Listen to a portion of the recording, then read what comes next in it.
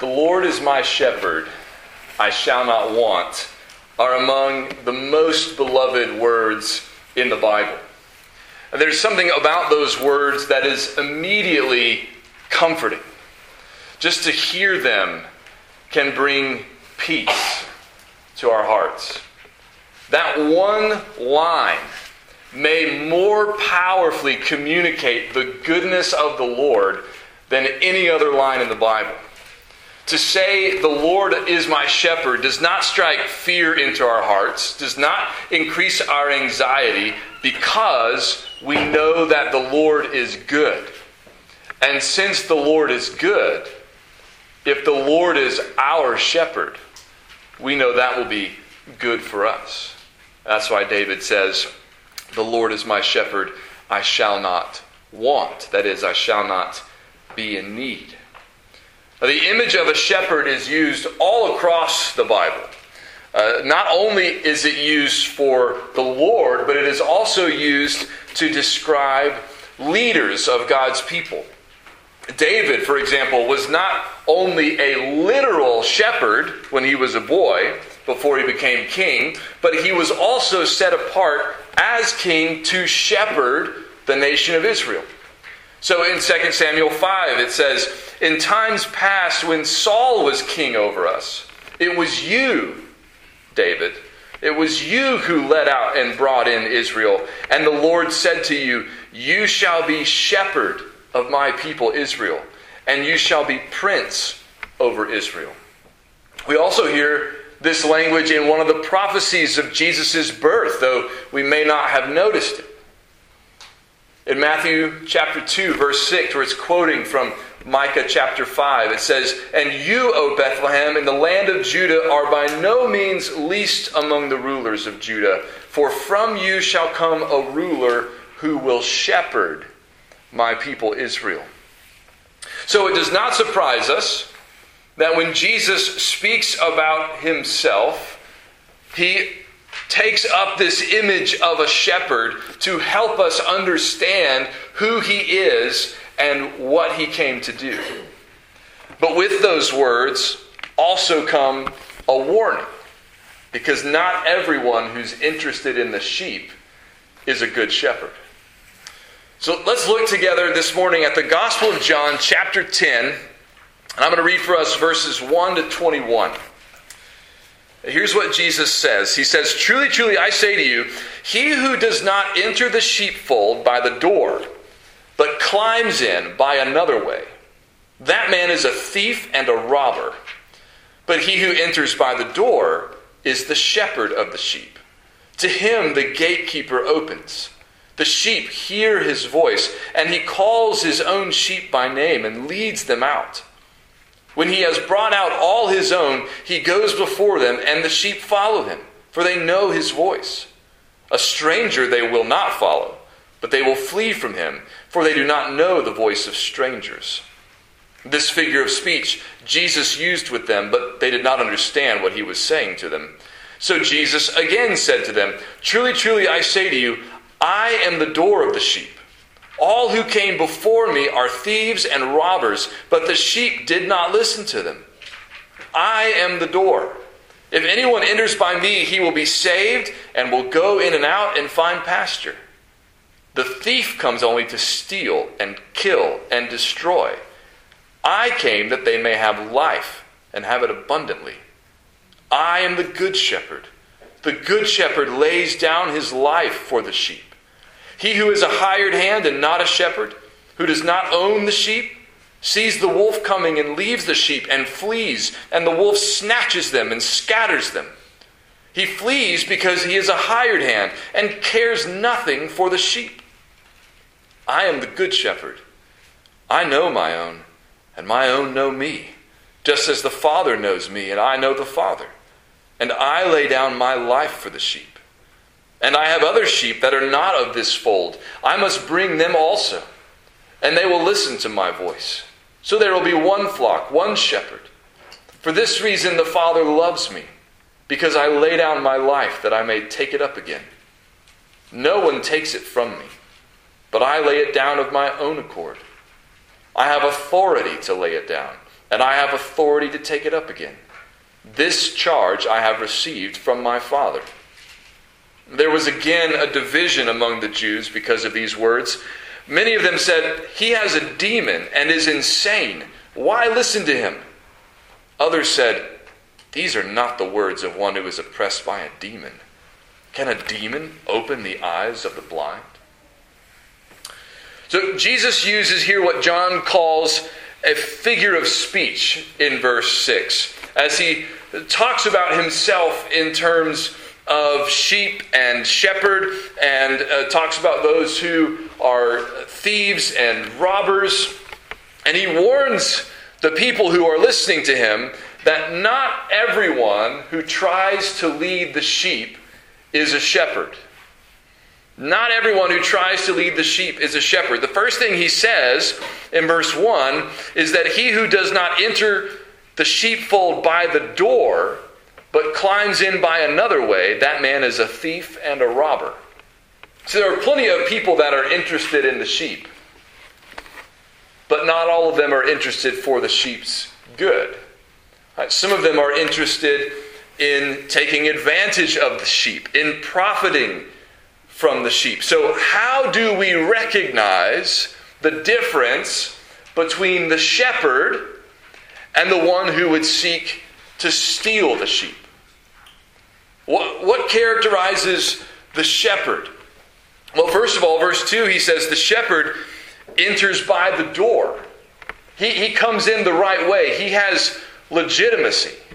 Right? The gatekeeper, he says, opens to him. In other words, he's left his sheep with a temporary guardian, right? And there's a gatekeeper watching over the sheep in the pen. And when the shepherd comes to take his sheep back out again, the gatekeeper recognizes the shepherd. He knows these sheep belong to him. And so he lets the shepherd take the sheep back out. He has legitimacy. He has authority.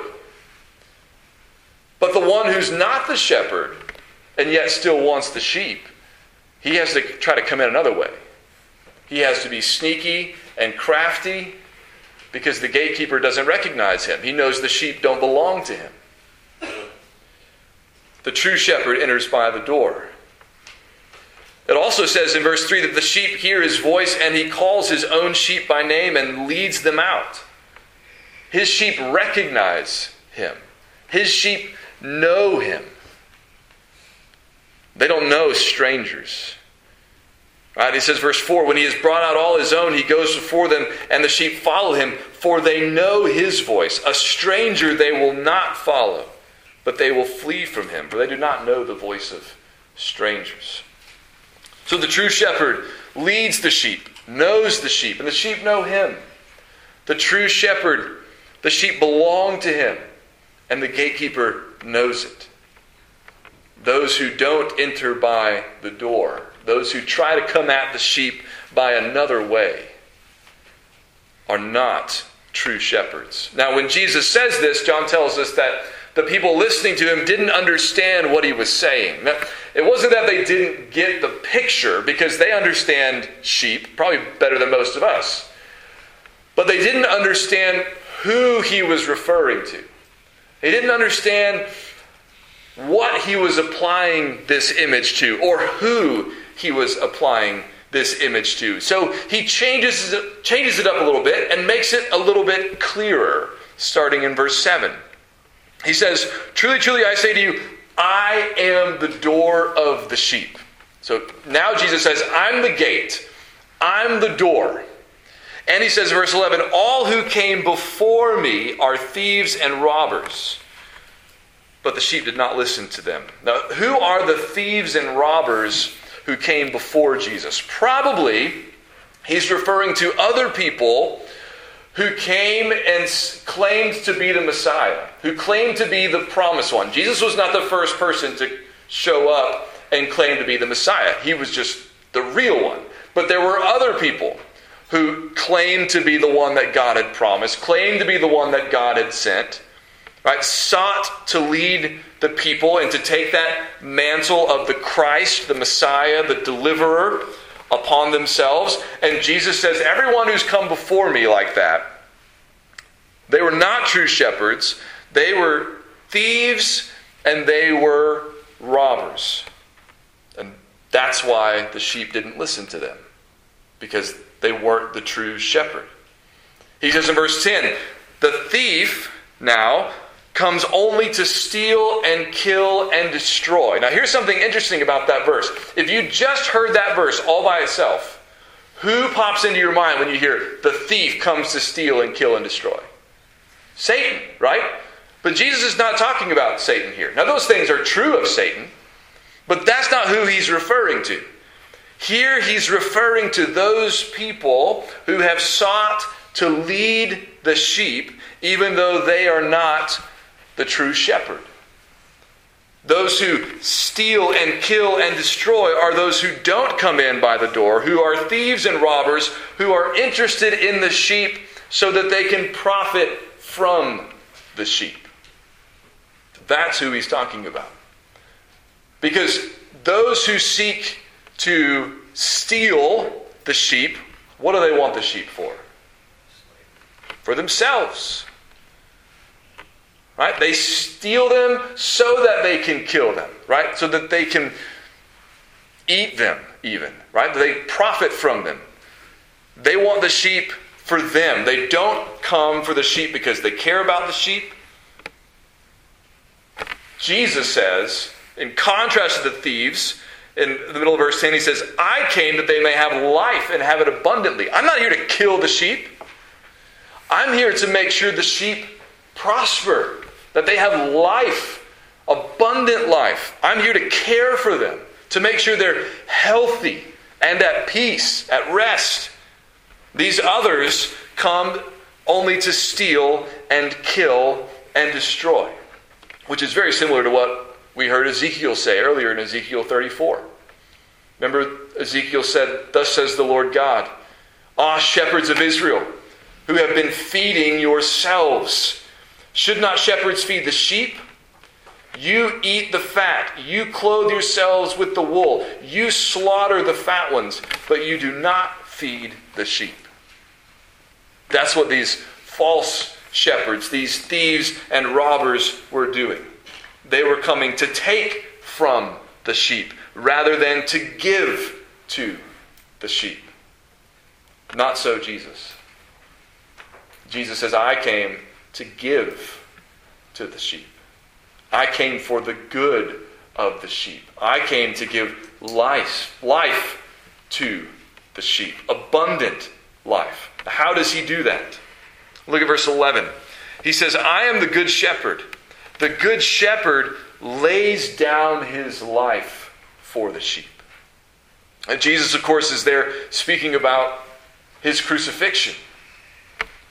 That he is literally going to lay down his life for the good of his sheep. Lay down his life so that they can have life, so that you and I can have life. The others are not like that. Those others who sought to lead God's people, and even those who seek, many of those who seek to do so today, that's not their goal. Their goal is to see what they can get from the sheep. Jesus comes to give to the sheep.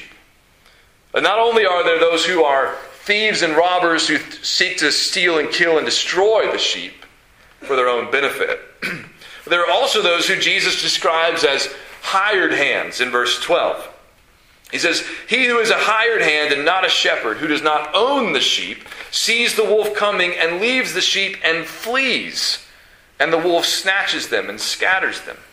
He flees because he is a hired hand and cares nothing for the sheep.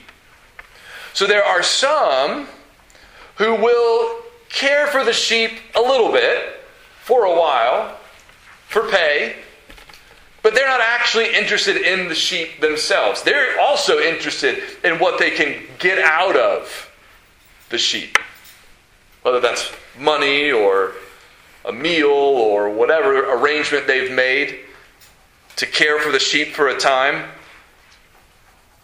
They'll do that, but they are definitely not putting their life on the line for the sheep. They're just there for a paycheck. And with the wolf coming at them, they value their life a lot more than they value those sheep. So they're getting out of there, and the wolf can have whatever they want. They flee. Jesus again says, not me. Not me. Verse 14, I am the good shepherd. I know my own, and my own know me. Jesus says, again, back in verse 11, the good shepherd lays down his life for the sheep. Jesus is no mere hired hand. He didn't come just to try to accumulate a following, to try to get a big crowd of people so that he would be popular and important and have power. That is not at all what he was interested in. Jesus came because he loves the sheep. And when a wolf seeks to attack his sheep, what Jesus does is not run and leave the sheep to fend for themselves. Jesus puts himself between the sheep and the wolf. He puts his own life on the line in order to save his sheep.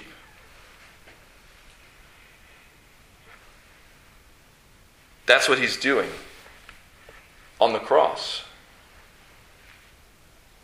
On the cross, he is putting himself between us and the judgment that our sins deserve. And he's taking it for us. He's putting himself between us and our enemy, Satan. Right? Colossians 2 says that Jesus triumphed over Satan and his minions through his death on the cross. He has victory over them. Jesus himself is going to say later in John 12 as he's going to the cross, now is the ruler of this world cast out. Now is, in other words, when he is conquering Satan by his death. Jesus does that for us, for his sheep, for all who will believe in him, all who will trust in him. He's saying, I came for the right reason. I came for you. I came because I care about you. And if you will listen to me, and you will trust me, and you will follow me, and not these others, I will give you what they cannot give. I will give you life. Abundant life. I'm the door, remember he said earlier, and if you come through me, you get to come in and out and find pasture. If you come to me, in other words, then you will be able to say with David, the Lord is my shepherd, I shall not want. He makes me lie down in green pastures. He leads me beside still waters. Jesus is that shepherd. That's what he's claiming. So trust him. But also heed his warning. Watch out for those who are not shepherds, but are thieves and robbers and mere hired hands. Because their interest is not in you and your good and your benefit, but in what they can get out of you. Money, votes, likes, commitment, increased audience size, which means increased advertising dollars for them. Right? 10, 15, 20 years ago, there was a lot of concern about the health and wealth and prosperity preachers who were seeking to lead Christians astray and preying on them for their money. And that's still a concern. But the prosperity gospel, so to speak, that seems to have the greatest hold on Christians these days is the one preached by politicians who also prey on Christians. They know the buttons to push to get your attention and your money and your vote. They know what you're scared of. And they love to make you feel scared and to tell you that they can lead you into the green pastures. That they can deliver you from your deepest fears. But what follows in their wake? Abundant life or death and destruction? Now, I don't know all the answers. I don't have all the answers. I'm not telling you not to vote or participate in politics. I'm not saying that at all, but I am encouraging you to be wary. But most of all, I want to encourage you to have your greatest attention and your highest affection fixed on Jesus and on His kingdom. Look what he says next, verse 16. He says, I have other sheep that are not of this fold. I must bring them also, and they will listen to my voice. So there will be one flock, one shepherd. Now, think about what that means. Right? Jesus is speaking to a group of Jewish people. And he says to them, I have sheep that are not of this flock, meaning they're not Jews. They're Gentiles. They're Romans. They're Greeks. They're Samaritans. They're people, in other words, you don't like and you don't get along with. But I came for them too, and they're my sheep too. And not only are they going to listen to my voice, but I'm going to bring them together with you to make one flock. And I'm going to be the one shepherd of this one flock. Now, that is not what many of the Jews were looking for or hoping for. Many of them, we know, were looking for a Messiah who would come and fight against the Romans, to deliver them from their political enemies and occupiers. Jesus says to them instead, I'm going to bring some of those Romans into the fold with you. Because some of those Romans are going to listen to my voice too. And they're going to be in the same flock with you, which means you're going to have to learn to get along with them.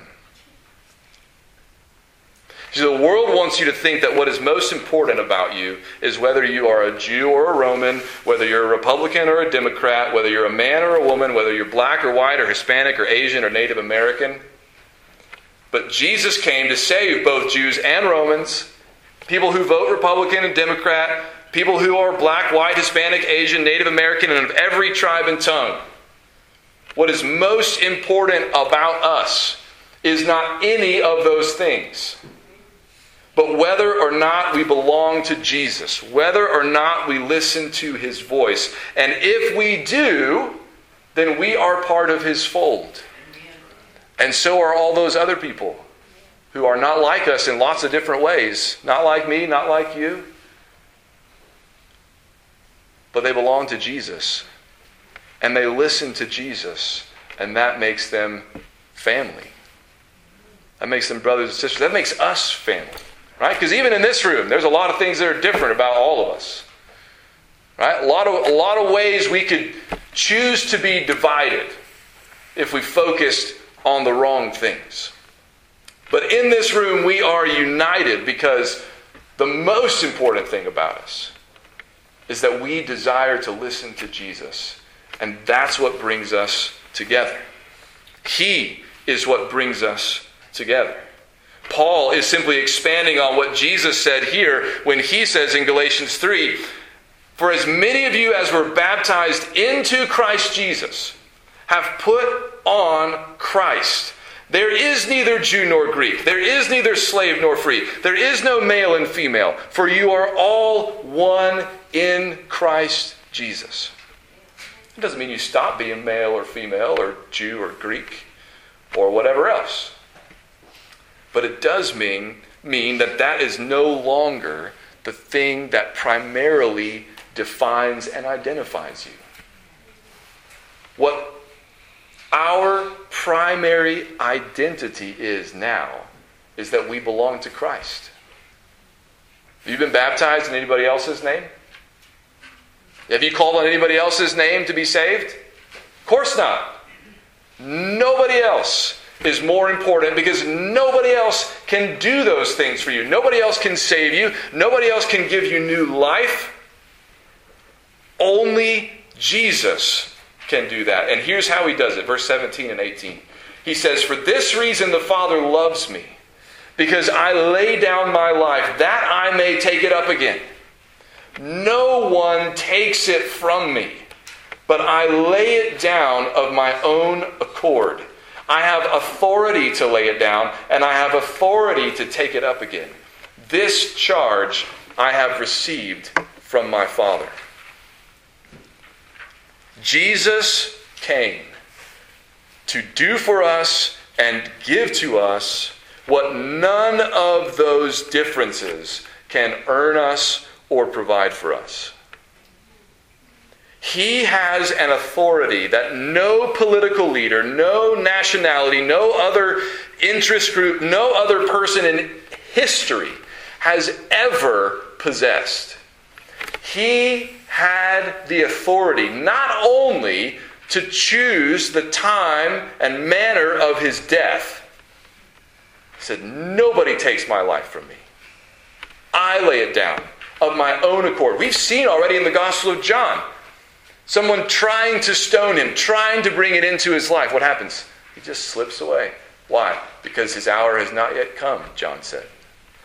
Jesus chooses the hour of his death. And not only that, but he also says he has the authority to take his life back up again, to rise from the dead. Nobody else has that kind of authority.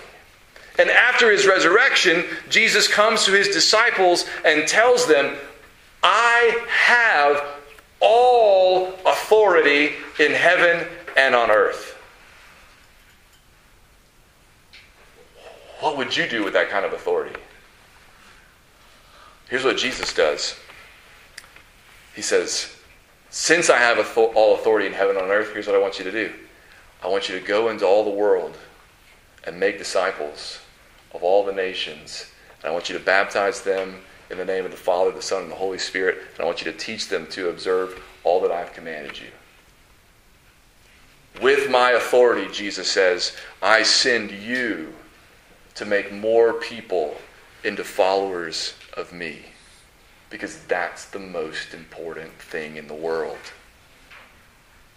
Not the 1,000 other things that people try to convince us are the most important things in the world. The most important thing in the world is that people know and love and trust and follow Jesus, the Good Shepherd, who laid down his life for the sheep and took it up again so that he can be our shepherd forever, both because he lives forever and because of his resurrection, we will live forever with him. Finally, John tells us how people respond to this in verses 19 to 21. He says in verse 19, "There was again a division among the Jews because of these words." People are constantly in the Gospel of John divided over Jesus and divided over what he says. Many of them, he says in verse 20, said he has a demon and is insane. Why listen to him? They hear this talk about him being a shepherd and laying down his life and one flock and one shepherd and all this, and they think he's just lost his mind. But others, in verse 21, said, "These are not the words of one who's oppressed by a demon." And oh, by the way, remember what he did just in chapter 9?